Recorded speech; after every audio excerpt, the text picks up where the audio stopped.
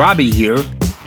I'm aware that being the governor of a state that's in the midst of a state of pandemic is an even tougher job than it already was, especially if the governor of that state takes the job seriously and has a triple-digit IQ and a healthy dose of emotional intelligence.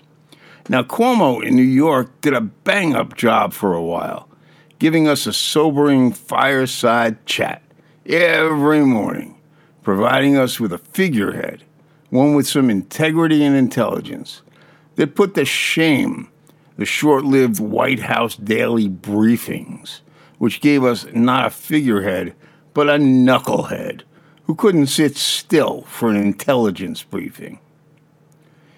And the Donald John Trump sycophants from Georgia and Florida, to name two of many, were like DJT himself, accessories to manslaughter at minimum and murder at worst. And Governor Ron DeSantis from Florida, to this very day, continues to combine bravado with the dimmest of wits, as he demonstrates by his inability to think ahead and anticipate what would and did happen should the Bucs win the Super Bowl. He probably bet the farm on Kansas City. I know it's not kind, but seeing him walk around in suspenders attached to a barrel with its bottom taken off wouldn't bother me much. Sorry.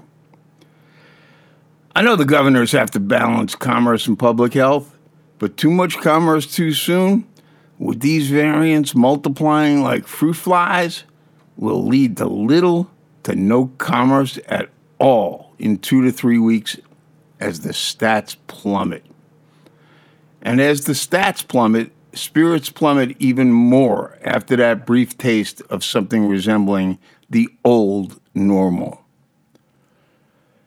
My kid's in grad school, and that grad school is in a consortium along with Harvard and MIT and a bunch of other schools that deals with testing and pandemic prognosis. And that school, his school, put off on-campus learning for 2 weeks because of their belief that there's going to be a spike in Massachusetts at the end of February. And guess what? It's not the only state where that's going to happen. Here in New York, I have personal experience with one of the countless other nationwide tales of ineptitude and Keystone Cops type bungling. I said bungling, as it pertains to the distribution efforts. It's not bad enough that the Pfizer vaccine requires threading needle after needle, keeping it at 97 below zero Fahrenheit while being transported, moved from vehicle to vehicle, deep freezer to deep freezer, thawed, but only remaining thawed in a refrigerator for 5 days, then being kept at room temperature for only 2 hours. I said only 2 hours before it spoils and gets tossed. At least we hope if it gets spoiled, it also gets tossed. For future reference, I'm not going to be a walking, talking footnote. So look it up if you have the time and inclination. And with your life at stake, if you don't have the inclination, call 1-800-SHRINK-IN-A-JIFFY. That's 1-800-SHRINK-IN-A-JIFFY. Okay, here's my personal experience. I get an appointment at a reputable hospital. And as Moderna provides more protection faster and has more wiggle room in terms of the date of the second shot, I'm assured that this hospital has nothing but Moderna.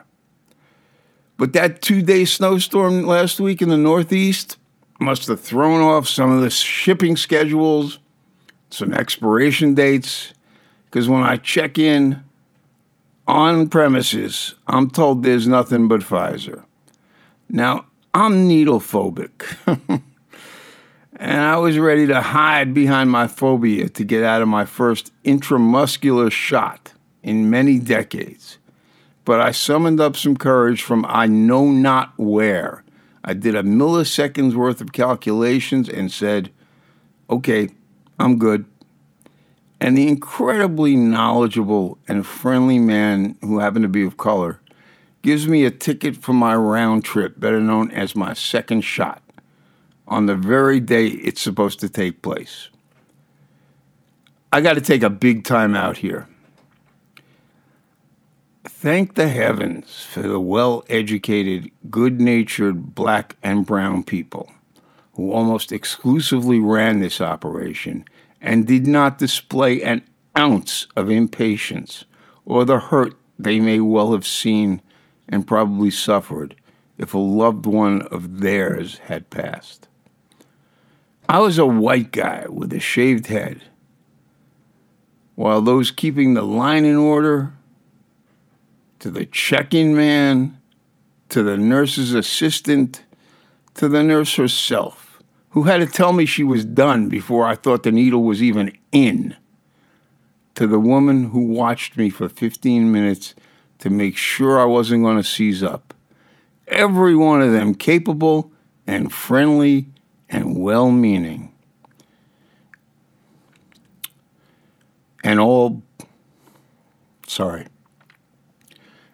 black or brown.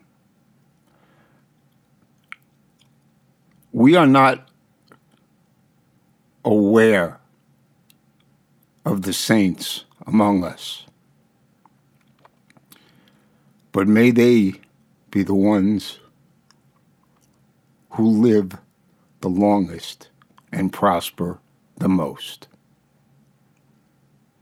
Anyway, back to my narrative. No sooner do I arrive home than I receive a message that my second shot isn't on precisely the correct day, but within 3 to 4 weeks of that day's shot, and I hit the roof. And 10 minutes later, Mayor de Blasio makes it clear that a liberal can be as scientifically illiterate as Demon Trump by musing out loud about everyone being vaccinated once before anyone gets a second dose, which means minimal protection for all. That's socialism bordering on species annihilation. We are rolling the dice at the Vaccino. Vaccino appeals to me as the name of a Scorsese film about the pandemic. I'm now rescheduled for the proper day, but nothing is for certain until after it happens.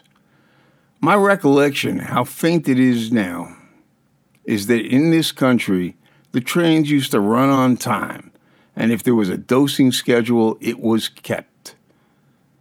And newsflash, the CDC now says that the gap between the first and second doses, regardless of which vax your first shot was, can be delayed up to 6 weeks after the first dose, if it isn't, quote, feasible to administer that second dose any sooner, unquote.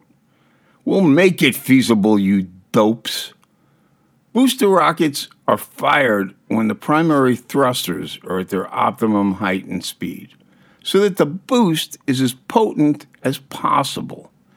And both vaccines were approved based on a timetable.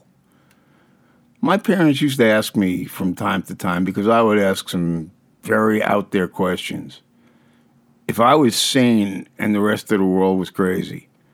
My answer then, and it still is now, my answer is yup. 100% yup. Now, all of these glitches, boy, that's a euphemism, are due to companies overpromising an obese bully on his bully pulpit. Companies that didn't keep their end of the bargain because it wasn't keepable. Keeping the warp speed delusion alive mattered way more than keeping people alive. Good luck, one and all, really. Even to those of you who voted for a beast who would rather see you dead than see his golf ball in a sand trap. But that's never happened, of course. This is Robbie. Gotta wake up and not let the bastards get us. Stay well. Speak soon.